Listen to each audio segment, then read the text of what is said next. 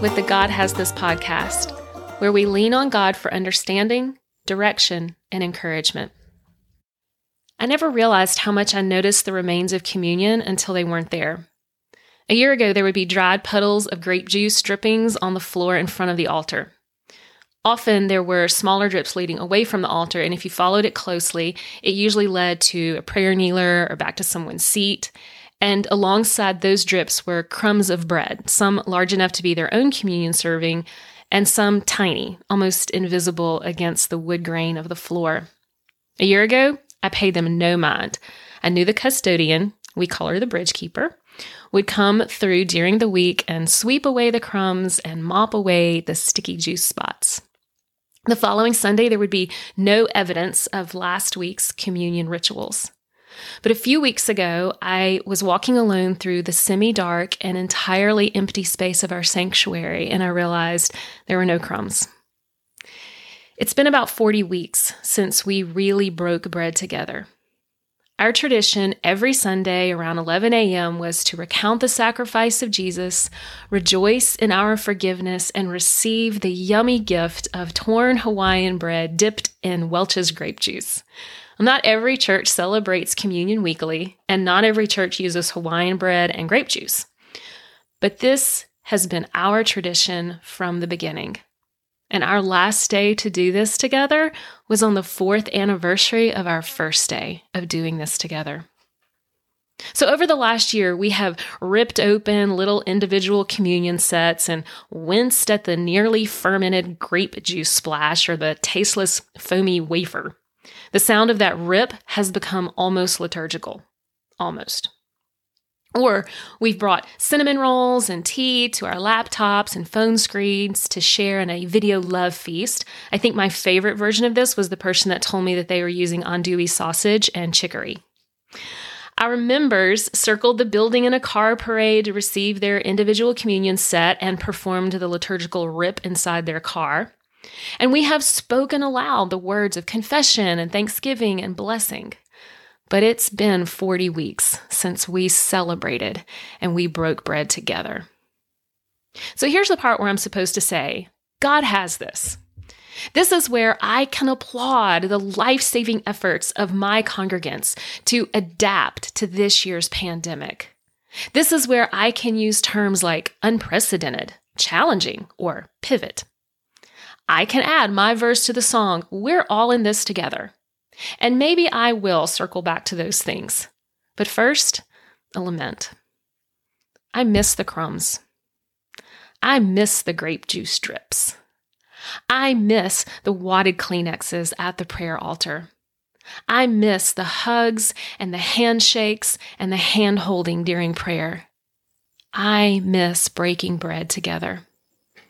Coaches and teachers and vision leaders are appropriately asking us what we have learned in this season and what we will carry with us from this season and what we have abandoned with good reason this season. We have learned that a majority of meetings can and should be emails. We've learned that Zoom calls work just fine across the miles. We have learned that we are incredibly resilient and creative and adaptive when we need to be. We've learned that we really enjoy our creature comforts. We've learned that we take some otherwise unnoticed services for granted in our society. We have learned the value of human interaction. Union was taught to the Corinthian church by Paul. He explained to them that as often as we eat the bread and drink the cup, we are announcing the Lord's death until he comes again. That's 1 Corinthians chapter 11, 26. Announcing death seems sobering. Then again, I receive death announcements daily on my phone these days. Several apps make sure that I am alerted to today's COVID death toll. Who ever imagined such an idea?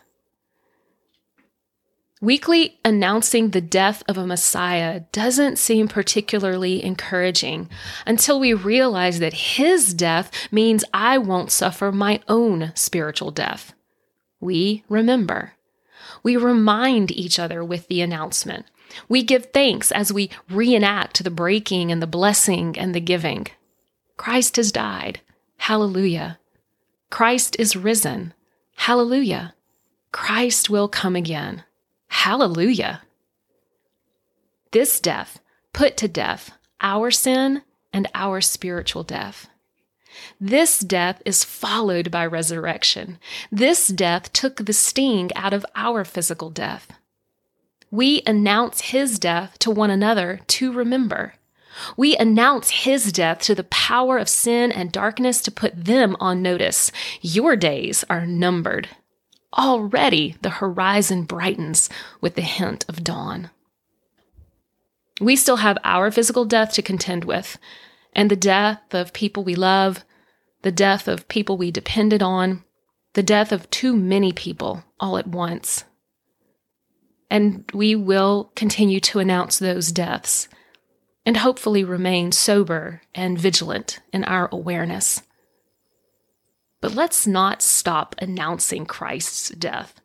Let's not stop celebrating his resurrection. Let's not stop anticipating his return. I know God has remained good and strong and present to us over the past year.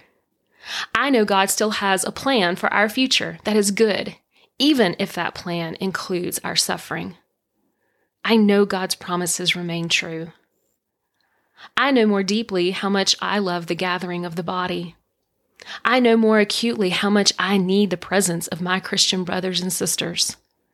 I know more than ever how much I miss the sounds of choirs and noisy nurseries and long-winded prayers. And hopefully, I will not take for granted the trails of crumbs and juice and tears and songs and prayers of the saints that linger in the semi-dark sanctuary on a Monday morning. It's been 40 weeks since we have really broken bread together. I might weep when we get to do it again. Will you pray with me? Father, my heart misses my church family. I'm thankful for the avenues of connection we still have, but I long for a return in the sanctuary. Help me to stay connected instead of isolated. Help me to remember those who may feel more lonely than I do. Help me to develop my relationship with you even more. And when this season is through and we come and go from the prayer altar as we please, help me to remember how very precious every crumb of this body really is. For the sake of your kingdom, Jesus. Amen. Today's scripture references are found in the show notes. If you enjoyed this podcast and want to hear more, please click the subscribe button. And remember, sharing this podcast is a great way to encourage a friend.